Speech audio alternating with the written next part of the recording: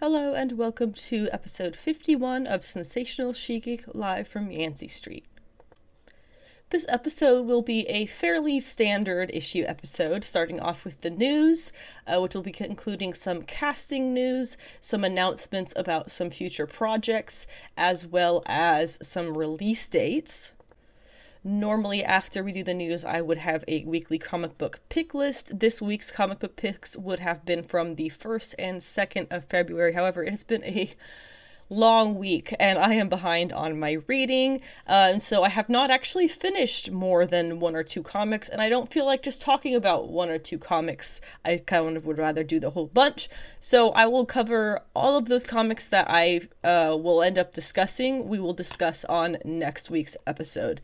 However, after that, we will go into the regular weekly pick list. Again, a good deal of indie number ones that I'm very excited for, including Brian Azzarello and Maria LaVey's Faithless 3. It is the third volume of their stellar fantasy goth gore. I honestly don't even know what to say about it, but it's great, and I'm excited as hell that it's back. And of course, we will also be discussing on this episode The Book of Boba Fett, Episode 6. It is the penultimate episode titled From the Desert Comes a Stranger, and we will discuss that stranger in depth. And finally, for this week's episode, we have the 2022 Free Comic Book Day lineup. And if you're wondering, what is Free Comic Book Day? Well, you'll just have to wait and find out, because I will talk all about what Free Comic Book Day is and some of the things that you can get for free that day and when that day is. So that'll all be coming up during the episode.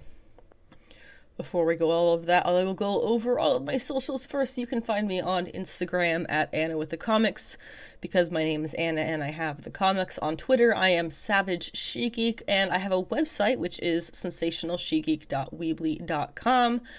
And it has on the website, you can find on the front page, highlights about the characters Madeline Pryor, who is the Goblin Queen, Illyana Rasputin, who is Magic, and Clea, who is the new Sorcerer Supreme at Marvel Comics. All of those characters, or those three characters, have very relevant things coming up in either the MCU and or Marvel Comics, so you will definitely want to check those out, including their entire character histories, which I have up on my site as well. Everything you want to know about those characters, I pretty much got it covered, and if you don't know, if I don't have it up there, you can just ask, and I will be happy to just tell you.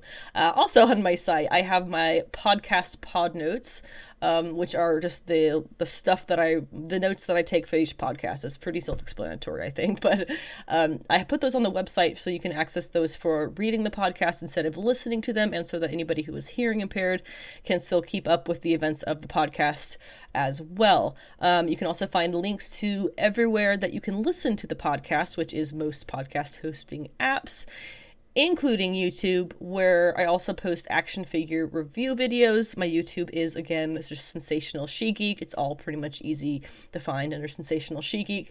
And my most recent upload on YouTube was the unboxing and review of the Hasbro Marvel Legends Binary figure, which is set to be a Walgreens exclusive here in the US. She hasn't really started appearing in stores at all yet, so for my birthday, my husband ordered me a one from the UK, which is not exclusive. It's the same figure, it just doesn't have the Walgreens sticker on the box, so I have got that up if you want to check that out. I also have, and I go over that in the video a little bit, the first appearance of the character as Binary, and a few other really cool key Carol Danvers issues, but her first appearance as Binary, in case you want to know, is Uncanny X-Men 164. Finally, I do have a podcast Patreon. Again, it is just Sensational She-Geek. That is set up for donations to support the podcast. Anything that does get donated to the podcast is going to go to keeping the fees for Podbean, and hopefully transitioning the Weebly site into a .com, which would be really excellent. It's a goal that I have this year. And it's not something that I say, if you're going to listen to this, you have to donate. It's all very optional. No one's ever going to track you down for this. I also have Ko-fi, Cash App, Venmo, and PayPal all linked in a link tree there, which is at the bottom of each episode's description. Like I said, we are starting off as usual with the news. So the things that we're going to talk about, we have the Obi-Wan show release date. the Madam Web casting news, which is news, it is not rumors. We have some casting news for Titans Season 4, and finally, a bit of announcement about an upcoming Barbarella project and who she is and why that's at all relevant to this podcast. For the Obi-Wan show release date. Now, this is not something that is necessarily confirmed, but if it talks like a pig, if it smells like a pig, if it eats like a pig, it's a pig. I hope you understand that was supposed to be a metaphor based on everything is pointing to this date being legitimate.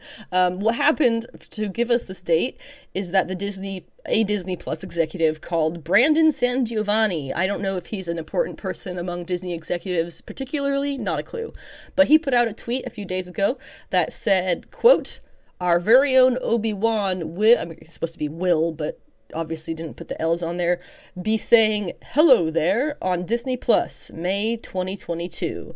Now, granted, there are some people who are saying that he's referring to Marvel's Obi-Wan comic, which, yes, there is an Obi-Wan comic starting in May. How funny is that? It's starting on May the 4th. Also, he clearly said Disney Plus, so it's not talking about the comic.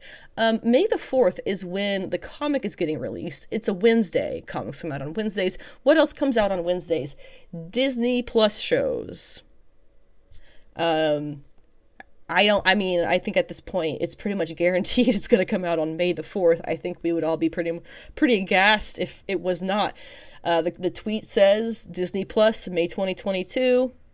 His series comes out May the 4th, 2022 on a Wednesday, which is when Disney Plus series are dropped. So, I mean, it's all pointing in that direction. We do have a fair amount of information about the cast of this show, not necessarily the characters. It's two different things there. But if you were to pull this up on Google, it's actually pretty funny. I recommend you do. Because you get the list of the cast, right? And you get some familiar faces. Obviously, Hayden Christensen playing Darth Vader. Ewan McGregor playing Obi-Wan Kenobi. Joel Edgerton playing Owen Lars. And Bonnie Pierce playing Beru Lars. But then you get a whole bunch of other names with their photos here. They just have question marks under the character. Usually they just don't put a name. Like, you can see there's an actress here, Maya Erskine, who doesn't have any kind of name or anything, but under all these other actors, and 3 actresses, they're just question marks. I've never seen that before on Google. It is so funny to me. But what we have for the questionable, we know that it's confirmed they're all going to be in it, I'm pretty sure, but we just don't have a damn clue who they're playing. Kumail Nanjiani, who you may know from many things, but Eternals being most recent. Big fan. Let's see, Indira Varma, who, again, I think she's excellent, and you may have recognized her from Game of Thrones. She played Ilaria Sand on Game of Thrones. Unannounced character. We have Ice Cube. That's one I don't think I've actually heard confirmed, but apparently Ice Cube. Rupert Friend, question mark. Moses Ingram is one of the female characters, along with Indira and Simone Kessel.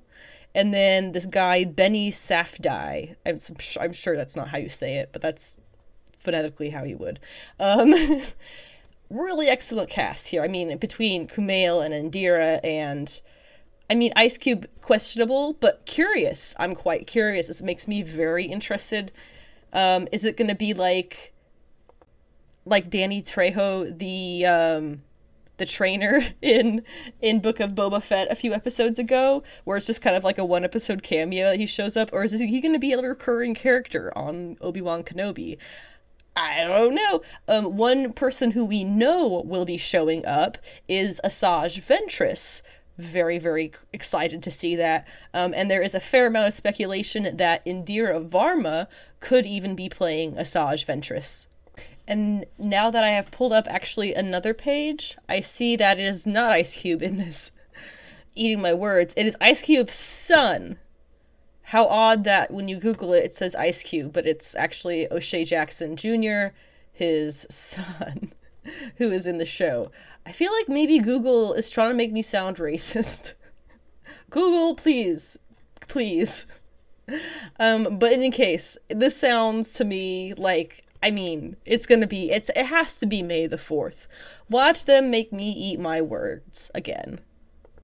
While we're on the topic of Asajj Ventress, you see how I made that transition very poorly? Thank you, thank you. In the Ahsoka Tano show, we know Hayden Christensen's going to be showing up there as Darth Vader, potentially a flashback Anakin as well. It's going to rip our hearts out. I can't wait. Probably a little bit more than the Obi-Wan Kenobi scenes will rip our hearts out. But we know that we have a Sabine Wren coming, right? We know that we obviously have Ahsoka Tano already, Rosario Dawson. A few weeks ago maybe, Mary Elizabeth Winstead was actually announced to being joining the Ahsoka show as well. And that kind of gave a lot of people some tingly rumor feelings of, is she going to be Asajj Ventress? Now, if we're talking between Mary Elizabeth Winstead and Indira Varma, I kind of like Indira Varma better. Looking at their faces, I feel like she has more of the Asajj Ventress look to her. Mary Elizabeth Winstead no doubt could do the action of it. Indira Varma, of course, could as well.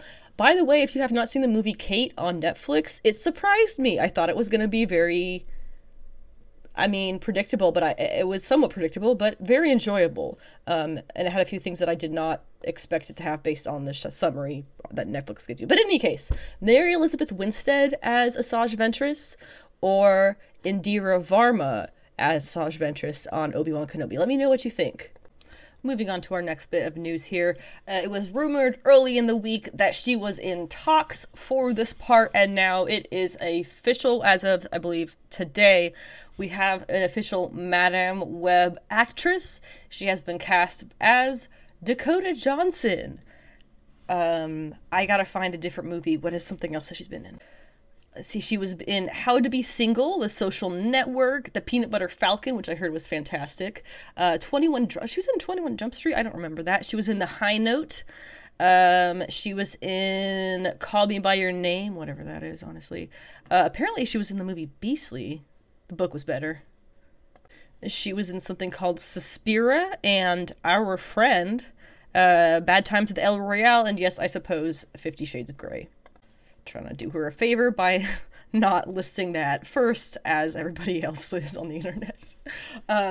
She was in talks. It was announced as being in talks earlier, I guess late last week, and it was confirmed this morning on her Instagram page. Huzzah! In case you were out of the loop, Sony is still planning on making a Madame Web solo movie for some reason. There's a bit of people are wondering why, but she does tie well into, very, very well into Spider-Verse stuff, obviously. That's what I'm thinking, is that they're just going to try and spin off all the Spider-Verse stuff with maybe her at the center. But in case you want to know about the character, there have been 2 Madame Webs. The first, she appeared in Amazing Spider-Man number 210 by the late and great Denny O'Neil, with art by the legendary John Romita Jr. in 1980.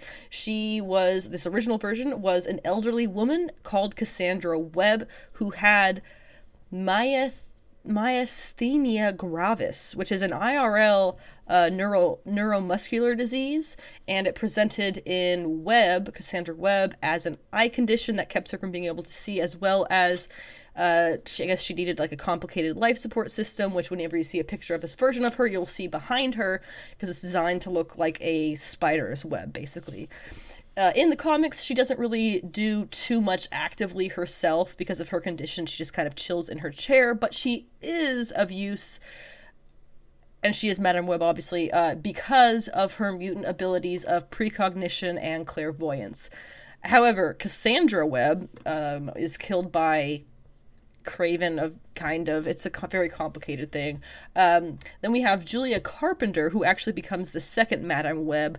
In that arc, when Cassandra is dying, she transfers her powers to her and gets her blindness for some reason, because she's a bitch.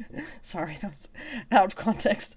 She transfers her powers to her before her own death happens, and that is in Amazing Spider-Man 637 by Joe Kelly. She was Julie Carpenter was first in the comics as the second Spider-Man, oh my god, Spider-Woman, gaining that mantle in 1984's Secret Wars number 7. Remember, there have been 3 Secret Wars, technically. Secret Wars 2, and then the Hickman Secret Wars. To me, I think that Carpenter is the obvious choice for who they're planning on having Dakota Johnson play. The only other character who I could think would potentially be pulled into this role or tied into it somehow, because you know how these studios love to take a few different aspects of a couple different characters and tie them all into one. The only one I could think of being added to that is the 4th Spider-Woman, who is Charlotte Witter, and who also happens to be the original Madame Web, Cassandra Webb's granddaughter. And in case you wanted to know, she does first appear in Amazing Spider-Man number 5, which is a different run, in 1999. Now, a Madame Web movie, which is what apparently we are getting, would probably tie in most likely to this kind of Spider-Verse that they seem to be setting up, because various versions of the character, the 2 that we have been tied into. They have ties with pretty much all Spider characters. You have Kraven, who, remember, is getting his own Sony movie with Aaron Taylor Johnson. Odd choice, but go figure. Morbius, who, again, coming out in his own movie. Venom, once again, of course, that's obvious. Spider-Woman. Now, Spider-Woman, the original Jessica Drew Spider-Woman, well, every version of Spider-Woman really has ties to Madame Web, but Olivia Wilde, what I'm trying to say here is Olivia Wilde is still in charge of a female-led Sony Spider movie. That does not seem to be the same as this Madame Web project. Apparently there's 2 separate entities. So there's going to be this Madame Web project, and then there's going to be this Olivia Wilde project, which is very strongly rumored to be Spider-Woman, whichever Spider-Woman that may be. Okay, so another thing that Madame Web has ties to, various versions, the 2 versions of her have ties to, and hopefully this is going to be an important point, is the Inheritors. The Inheritors being this supremely evil family that, long story short, feeds off of spider totems. And I think I've mentioned spider totems on this podcast before. When you say spider totems, it's not like Black Widow. She has a spider name, yes, but she's not a spider totem. When we say spider totems, we're talking about people who have, like, the spider powers, like Spider-Gwen and Miles Morales and Silk and, of course, Peter Parker. Those are spider totems. Black Widow, nothing to do with that. But anyway, that's like the main thing with the Inheritors. And there was the original Spider-Verse event. Gosh, I'm not sure what year that was now, but the original one was when we first see this whole Inheritor thing going down and eating of the spiders, and that's why they have to go through the Spider-Verse and say it's you get it. But that's kind of what fans have been speculating is the long game that Sony's trying to put together for this whole weird, wacky Spider-Verse thing they're trying to fumbling to put together here. Hopefully they kind of smooth it out. But as for what I've seen, there seems to be a lot of rumors and a lot of excitement and not actually a whole lot going on. But regardless, this casting being official does prove that they are still working on something. So hopefully we'll get some more news soon. Okay, sidebar, my husband just texted me about the whole Mary Elizabeth Winstead or Indira Varma as Ventress. He just said Mary Elizabeth Winstead could be playing Duchess Satine. Ooh, I think that's a good one. I think Ventress is going to be played by Indira Varma, and Mary Elizabeth Winstead is playing Duchess Satine. Oh, I want to see them make out. Sorry. Back on track. Titan season 4 casting. I don't honestly know much about these characters, and I genuinely don't care enough to look into them because I am not a massive Titans fan, but I wanted to mention this because we will be going over season 4 of Titans just like I did with season 3. It'll be episodic as they come out through the season, whenever that's going to be. I don't think it's going to be until early next year, probably, if I was to guess. But we do have 3 characters who have been cast for villains, apparently, in Titans season 4, and that is Joseph Morgan, who you may know from the Vampire Diaries, has been cast as Brother Blood. Kind of funny.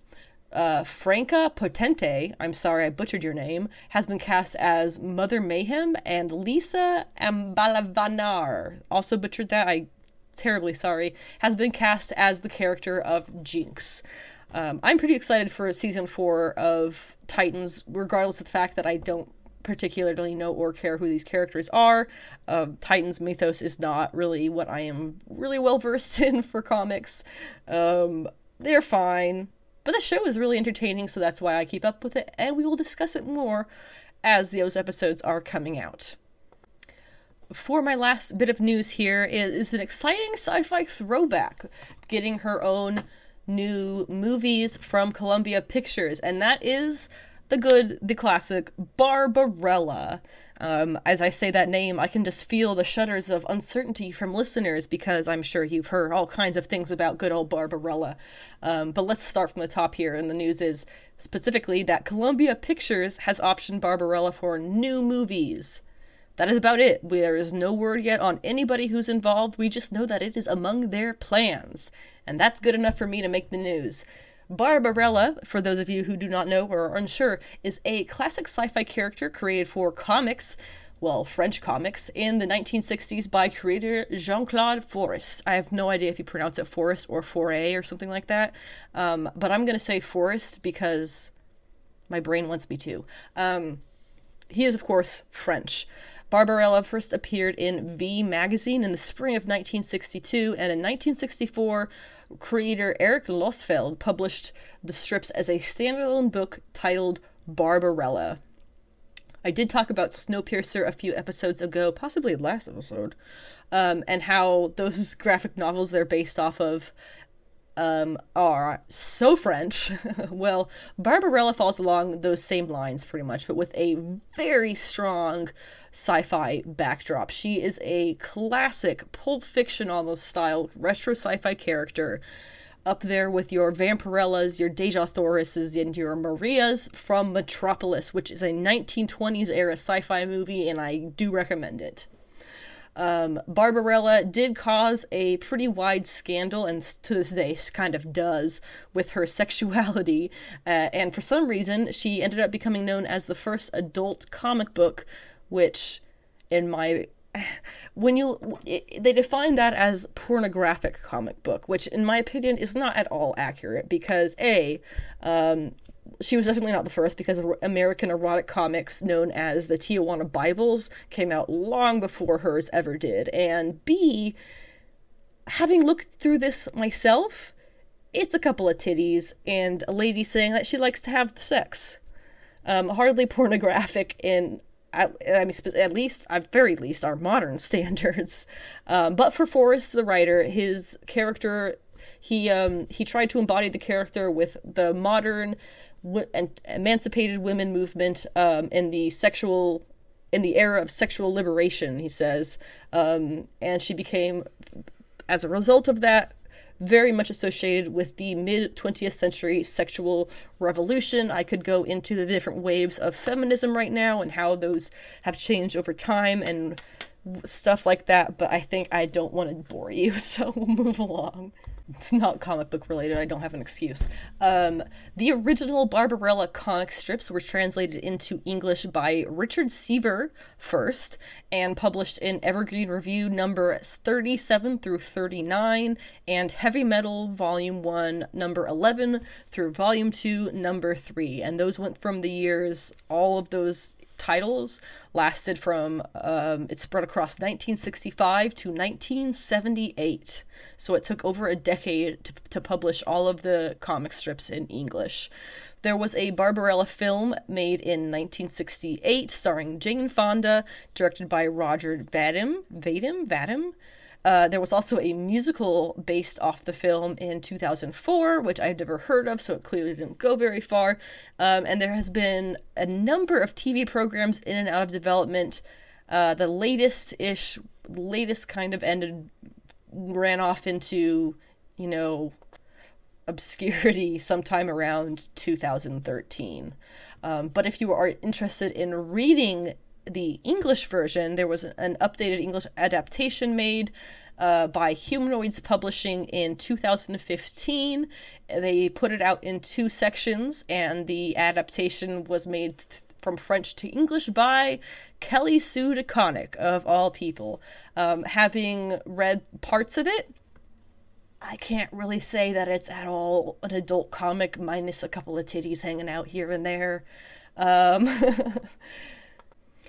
It has the same very French feel that Snowpiercer has, for some of the same reasons. But it's very much Pulp Fiction, female forward. It has such a vibe of, this is my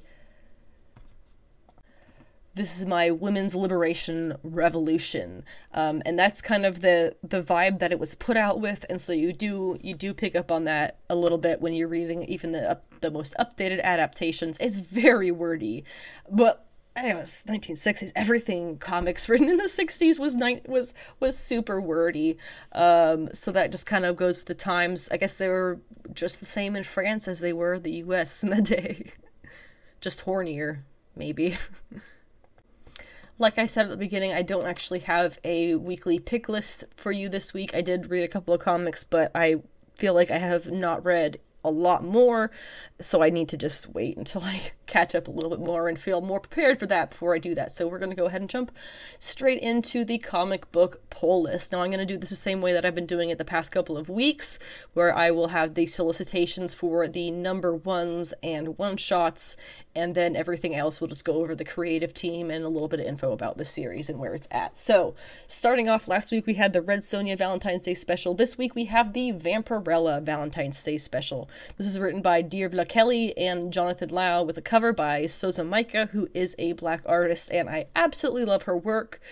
I'm pretty sure most people who see it will love it. She very much fits along with the kind of Rose Besh, Peach Momoko styles that is becoming quite popular. What it says about the comic is, love's hard enough for a human, but a vampire, a superpowered vampire, woof. Join Vampy as she traverses her way through love, hate, and the constant combination of both.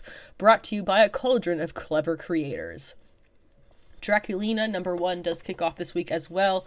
In the Vampirella universe, it's by Christopher Priest and Michael Saint Maria. I'm sorry, I think that's what that is. Sam Maria? Sorry. This is from Dynamite, as all the Vampirella universe things are.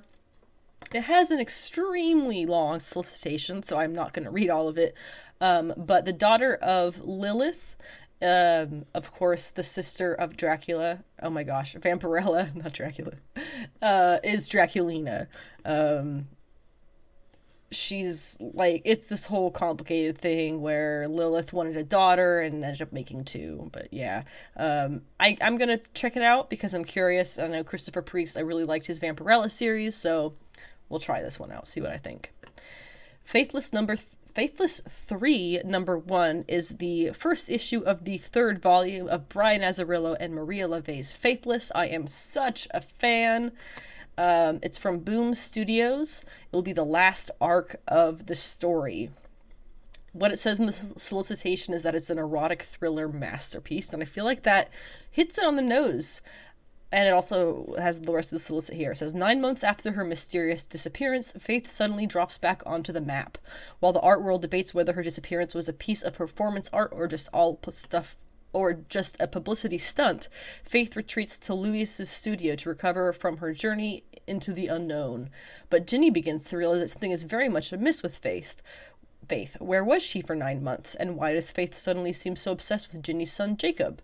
The acclaimed team of blah blah blah and its final act of the erotic thriller masterpiece. It's gonna be great. I'm really excited. Life Zero #1 comes from Stefano Vietti and art by Marco Cicchetto, who you will recognize from Marvel's Daredevil. The series comes from Ablaze and has a very simple solicitation saying, "Where were you when the cloud arrived? Where were you when the world changed forever? Where were you when people started dying?" Sounds like it's a very interesting comic to me, and I will definitely be checking out that #1. We have 2 Cape comics coming out as #1s this week as well. The first is from Marvel. It'll be The Secret X-Men #1. This is the first real series kickoff of the new era of the X-Men stuff, and it's going to be written by Tini Howard with art by Francesco Mobili. What it says about this series. Shh, it's the X-Men. When the Shi'ar Empire faces an unexpected threat, they must call upon the X-Men. Team co-captains Sunspot and Cannonball must lead Marrow, Temper, Forge, Banshee, Strong Guy, Armor, and Boom Boom on a secret mission to save Empress Xandra. Wait, those aren't the X-Men? Aren't those the mutants who lost the election? Yes, they are. There was that whole X-Men election thing that was just an absolute bomb among the fans. And this is, I guess, what they're giving people to try and calm them down about it a year plus later. It's fine. I'll check it out. I like Tini Howard. Strange Love Adventures #1 is DC's Valentine's Day comic of the year. I have the list of writers, but unfortunately not the artists for some reason. Now we got Rex Ogle, Devin Grayson, Jackson Lansing, Colin Kelly, Rich Duke, Ram V, Shay Grayson, Stephanie Phillips, and Andrew Marino. The stories will be called Lightning in a Bottle, The Grodd Couple, Love of Country, Ritual of Love, In the Name of Love, Service, Romance on Dinosaur Island, and Dinner for Two. And that's it for the #1s for this week. Other things coming out, we have Pantha #2 coming from Ton Sniegowski and Janine Atchison with Igor Lima. This one is another one straight out of the Vampirella universe at Dynamite. It's not a Christopher Priest one, but it is spinning out of that whole world that he set up with his Vampirella series. Daisy #3 of 5 is by Colin Lorimer. It's a single creator book, which I adore when I come across those. It's coming from Dark Horse, and this one is a bit spooky, a bit biblical, and just completely interesting to me. It's a great little mystery of cults and creepiness. Devil's Reign #4 of 6 comes from Chip Zdarsky and Marco Cicchetto over at Marvel, where I remind you now, the last issue ended possibly with the death of Foggy Nelson. I'm gonna doubt it, though. Batman Catwoman #10 of 12 comes out this week with Tom King on writing and Clayman back on interiors. Thank the Lord. And finally, New Mutants #24 by Vita Ayala with guest artist Danilo Beyruth. The next issue will be starting in the new era for Magic, apparently, and this is a new status quo, so you can jump on here and see that transition happen into the next issue.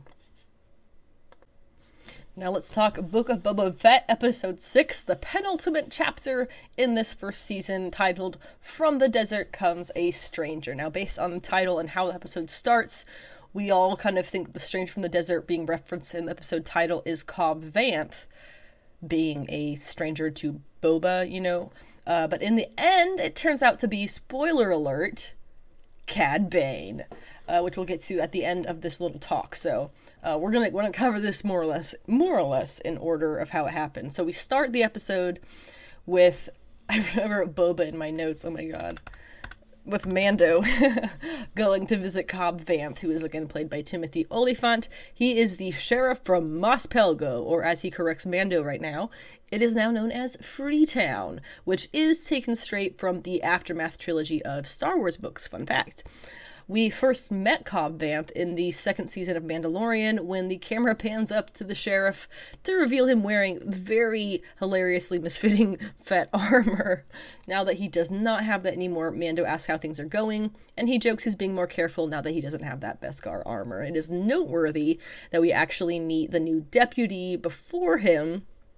He's some young hotshot guy who thinks he runs the town and can do or say whatever he pleases. As he finds out very predictably at the end of the episode, that just is not true in Star Wars. Din takes some time to plead for aid in Boba's upcoming war with the Pikes, a group that we know Freetown is somewhat plagued by visits from.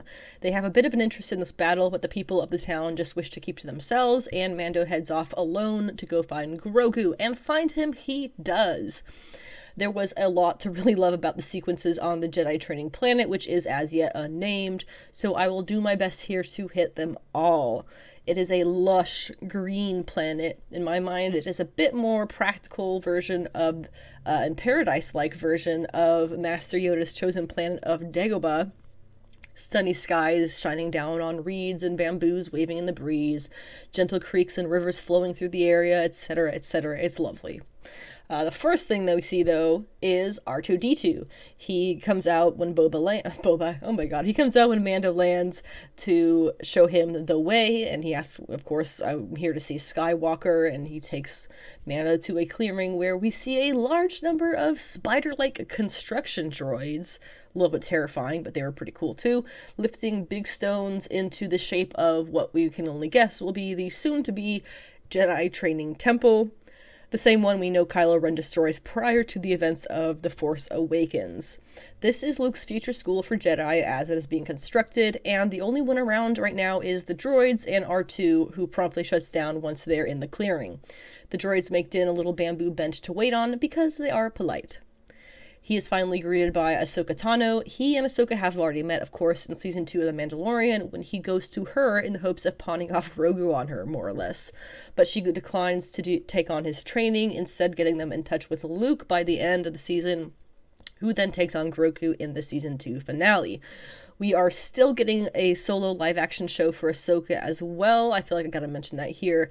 I'm guessing it's gonna be spinning out of the events that we've seen her, in on these two shows. At this point, she says that she is here because she is an old friend of the family, and a truer statement may not exist in the entire Star Wars universe. And that, of course, all pulls from both the Clone Wars and Star Wars Rebels. However, when Mando expresses his desire to her to see Grogu and give him his little Beskar gift, she suggests this is not a good idea, that seeing Din would just make it harder for Grogu to do what he needs here. After seeing him up on the hill with Luke, even Din has to agree with her. Under a tree by a creek, a young Luke Skywalker, whose CGI is fantastically improved, meditates with his student Grogu.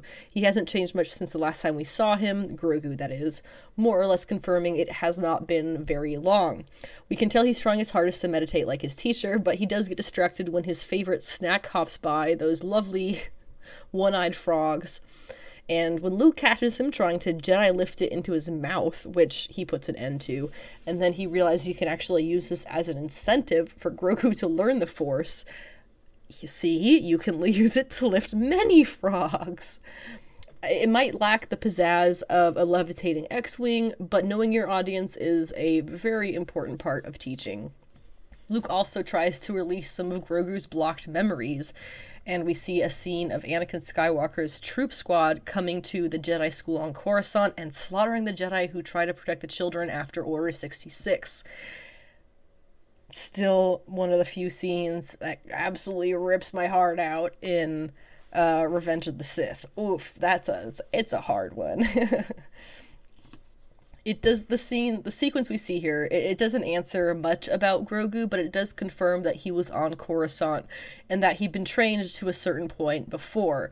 Other questions that it does bring up, though, is who is it that rescues him? It looks like he's going to be taken by soldiers here. Did they take him? Was he an exception to the killing the Jedi thing? What is it that happened? How did he get to where we are now? Where did he come from? Who are his parents? How was he found to be a Jedi? Are all of his people Jedi? I could go on. Clearly, I could go on. So, but in any case, so we see a little bit of his past. We know that he's learned some more. He's learned some in the past, and that this is all just kind of him learning to remember what he's already learned. And thus begins possibly the best training sequence I have ever seen, only made better by the echoes of Luke's own training from Master Yoda on Dagobah. He starts by teaching Grogu how to force jump, which is just as adorable as it sounds. And when we get to see Luke carrying Grogu in the same backpack that he carried Yoda in back on Dagobah, doing the same flips as well, which is pretty fun. Grogu gets better too, does his own flips, and they are so delightfully Star Wars. So obviously a puppet being thrown in the air and spun at the apex, but it is a delightful simplicity that again resonates so strongly with the original movies. Unfortunately, Grogu does know when Mando leaves, seeing a mysterious ship take off and feeling his presence, no doubt. The emotion in that little tiny sequence of just the little CGI kid face, I guess he's not CGI, is he? The little robot kid face. The emotion is palpable, which makes it even worse when Luke offers the Beskar gift to Grogu, a tiny chainmail tunic. And can I note just for a second that she didn't put legs on the tunic? She just put it's just a tunic, just a long tunic like you already wear. You don't need pants. But Luke looks at him and tells him that he has to make a choice. You can have the tunic and go be with Mando, or you can take Master Yoda's old lightsaber, bwah, bwah, bwah, and be a Jedi. Wow, Luke. Wow. Talk about manipulation. You narcissist, Luke. Okay, so obviously I want Grogu to spitefully choose the armor, but here's the thing. We are meant to be mad about this. You may be surprised by that, and it's because George Lucas himself wanted everything after the original series to make it very clear that the Jedi did not have the way. No, I'm not making a joke about the Mandalorians being the way. I just mean the Jedi did not have it right. They were pretty much just wrong.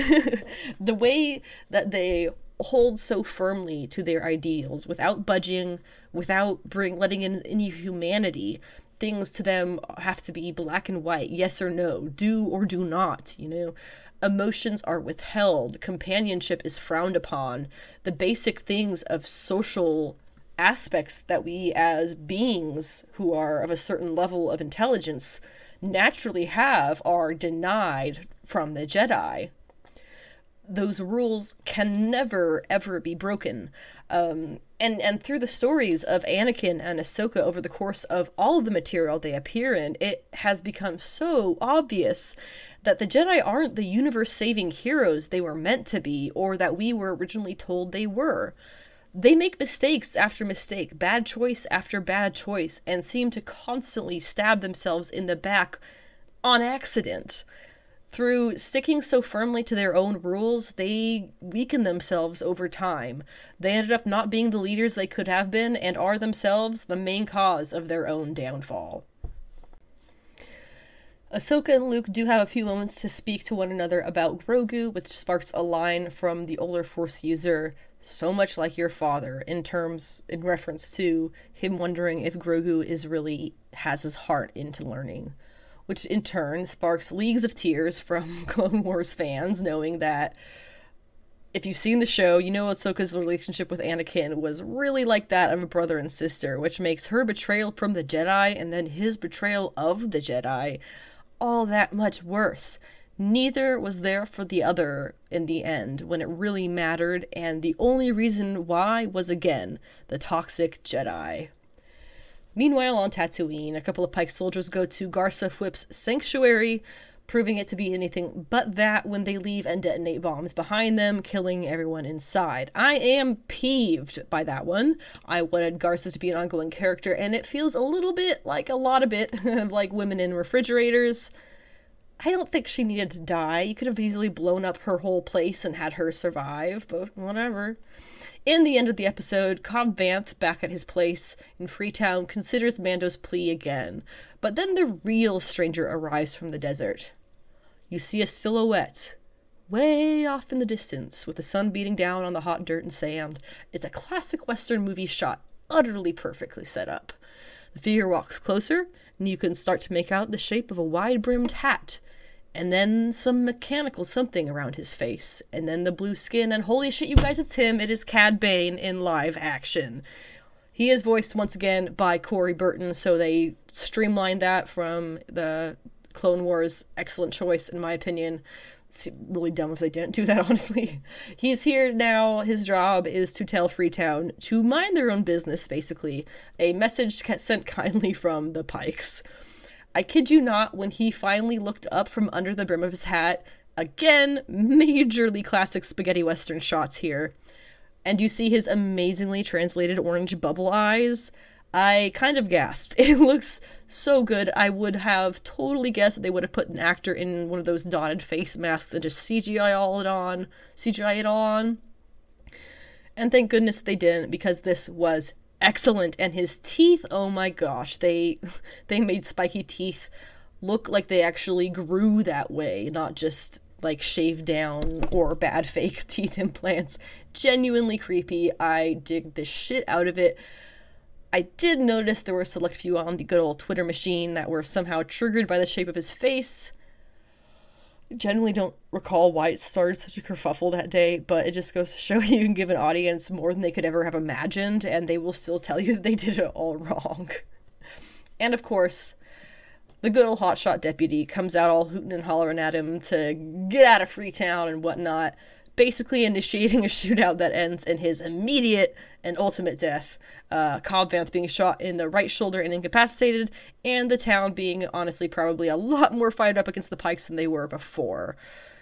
But his warning remains. So interestingly, from the Clone Wars, Clone Wars, there was actually an unaired episode where we had seen young Boba Fett.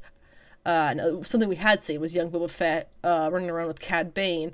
Now, there was going to be an episode that was going to have him being trained in bounty hunting by Cad Bane. That seems like something we could be seeing here. I really hope we could get references to that in this final episode. If he and Boba know each other, I think that would be a really cool interaction to witness, and then to see them try to kill each other too would be pretty sick, honestly.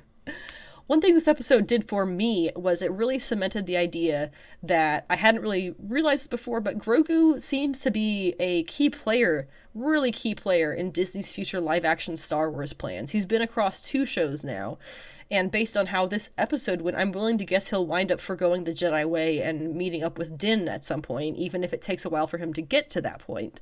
I'm also a little bit surprised that Ahsoka would be so adamant that Grogu be trained in this way and make those hard choices, because she witnessed firsthand how those ways of thinking of the Jedi were bad for not only herself, but for Anakin too, hence why she herself strayed from the Jedi path as well. I think Grogu might put his little green foot down and leave, finding someone else to train him without the massive stipulations. There is only one more episode in the season. It's going to be coming out on Wednesday the 9th. I am so excited for that. Stay off the internet to avoid getting it spoiled. So many people have been getting this spoiled because Disney has been posting spoilers on Thursdays. It only comes out on Wednesdays. Give people at least until the weekend to watch this. C'est la vie. Such is life in the modern era of streaming. Now, to wrap up this week's standard episode, I am going to talk about Free Comic Book Day. Free Comic Book Day, in case you have no idea what I'm talking about, is an annual event that happens on the first Saturday in May that is meant to spark interest in local comic book shops and prepare readers for what is coming out from publishers that year, sparking interest in comics as well in supporting local comic shops. This year will be the first time back since 2019. 2020 had a very strange, over the course of July, free comic book month-ish. And then last year, I think they did it on a random time, sometime around August, I think. And finally, in 2022, we are back with first Saturday in May, which is May 7th and is my husband's birthday and is also right when Multiverse of Madness is coming out. It's going to be a busy-ass weekend, for sure.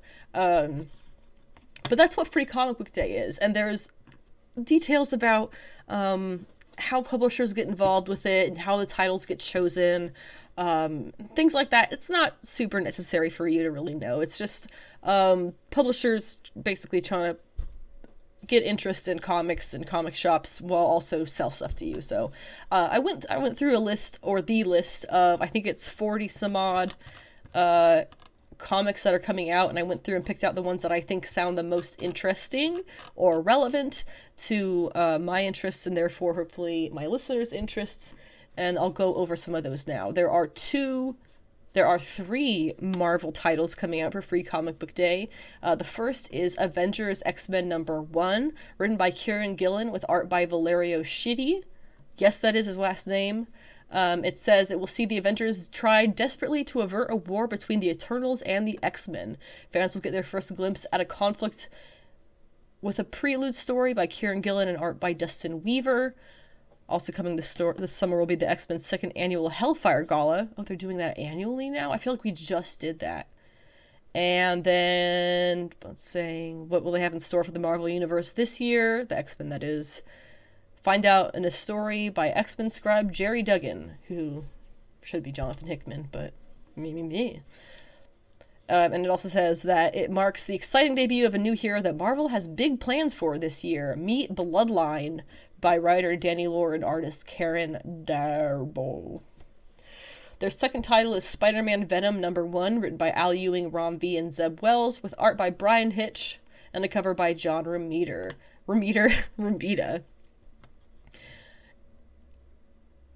It has, announced last week, Spider-Man is gearing up for a brand new era just in time for his character's 60th anniversary. Fans who get this #1 will see the beginning of the major storylines from Zeb Wells, including Tombstone's first steps towards becoming one of Spidey's most terrifying villains. Okay, and their third title from Marvel is Marvel's Voices #1, which is an unique introduction to the groundbreaking and critically acclaimed Marvel's Voices series. It spotlights, it says this book will include new and popular Marvel's Voices stories, spotlighting creators and characters from different cultures, communities, and identities.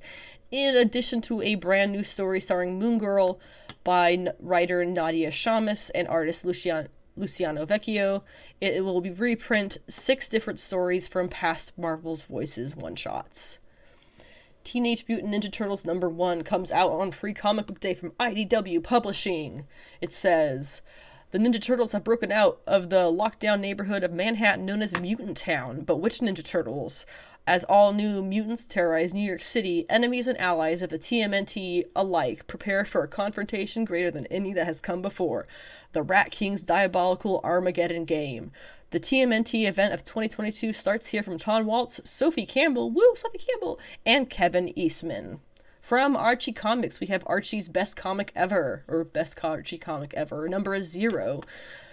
A new dawn of Archie is upon us. Archie Andrews has forever been known as an everyman. He's your average teenager, and that's what makes him so well liked. But it doesn't take a super scientist, superhero, or super spy to see that Archie is anything but average. Welcome to the weird, wonderful world of Archie, where anything and everything can happen to the red-headed, freckle-faced teen in a sleepy little town. There is going to be a Buffy the Vampire Slayer 25-year anniversary coming from Boom Comics with various writers and artists. It says, this Free Comic Book Day special, in actual yearbook format, is a retrospective of your fan-favorite character moments from the past 2 decades. If you're a Buffy fan and a fan of the Buffy comics, this will definitely be something for you to pick out. Hollow #1 is a special preview coming from Boom Entertainment by writer Shannon Waters and Brendan Boyer White and artist Bernice Nell. It's Sleepy Hollow meets queer romance from the co-creator of Lumberjanes. Izzy Crane is new to Sleepy Hollow and already sick of the town's hokey obsession with Washington Irving's The Legend of Sleepy Hollow. She has no time for superstition with a new school, a new home, and a new crush on Vicky Van Tassel, aka the town's teen royalty descended from one of the families featured in the famous old story. When it turns out that the Headless Horseman might be more than just a story, though, it's up to Izzy, Vicky, and the class clown Oscar to uncover a sinister centuries-old plot, and they've only got till Halloween to put a stop to it. This is a teens and up series, I believe, but it is definitely one that is good for adults as well as younger people.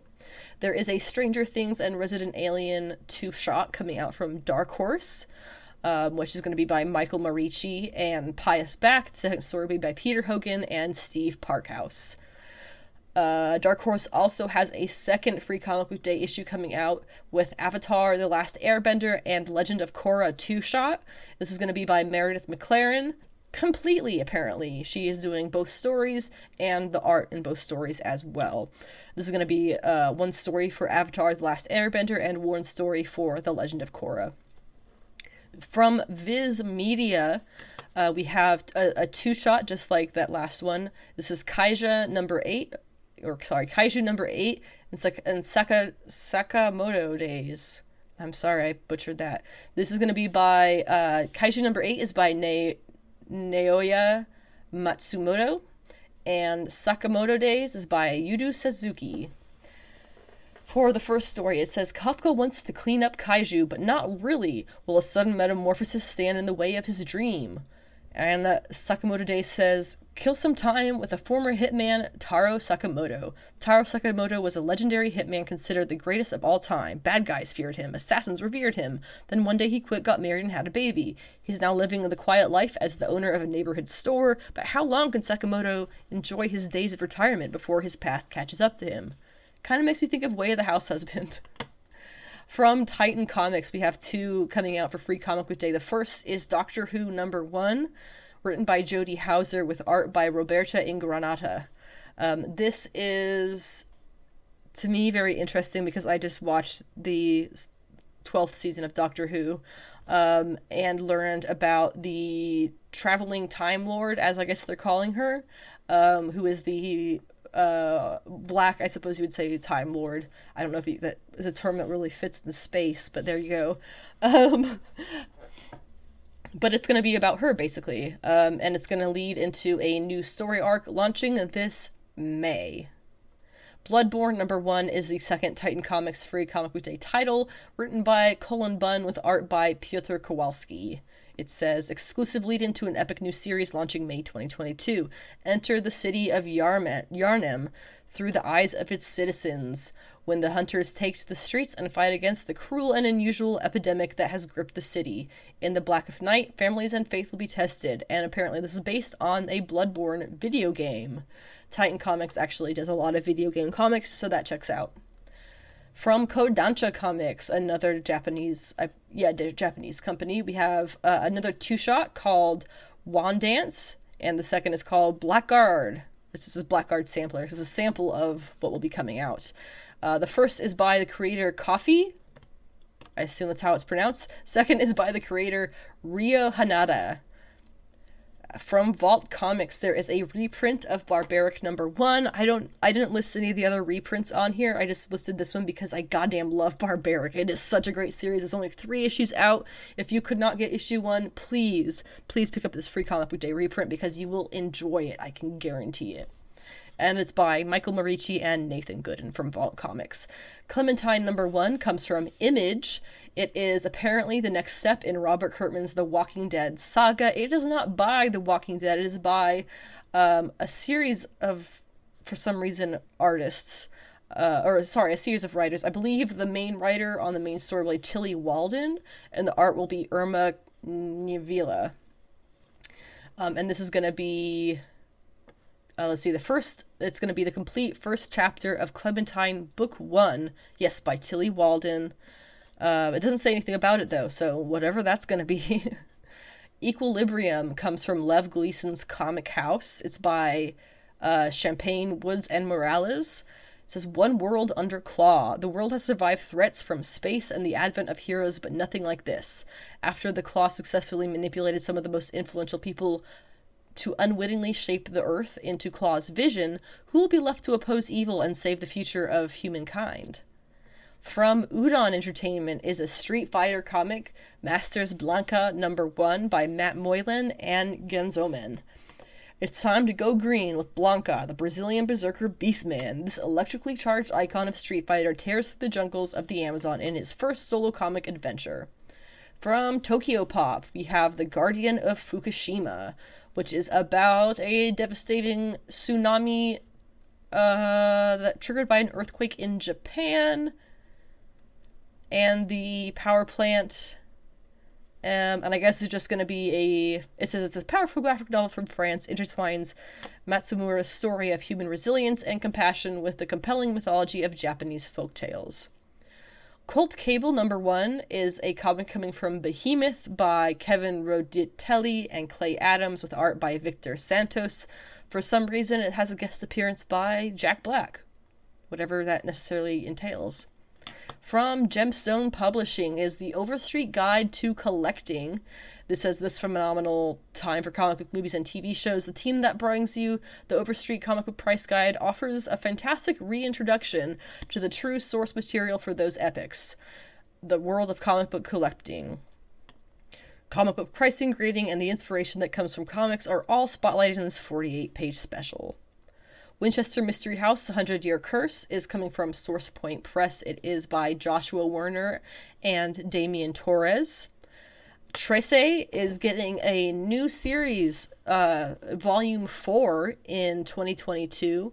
It is coming from Ablaze by the same creators who wrote the original comic, which is a Filipino comic. Thank you very much. Bujet Tan and Kajo Baldissimo. Definitely said that super wrong. But this is going to be the preview of the first issue of Volume 4, Last Seen After Midnight. And it's going to include bonus material on the comic, journal entries for chronicling creature encounters, and much, much more. The last issue for this free comic book day spotlight here is from Valiant. It is The Year of Valiant, which is just going to be an exploration of different characters and things at Valiant, such as Bloodshot, Archer and Armstrong, Ninjak, Exo Manowar, Shadow Man, and more. With that, I believe we have come to an end of this episode of Sensational Chic Geek live from Yancey Street. It is a bit of a shorter episode, but as I said before, I am quite behind on comics. So we'll just cover a lot more comics in the next episode.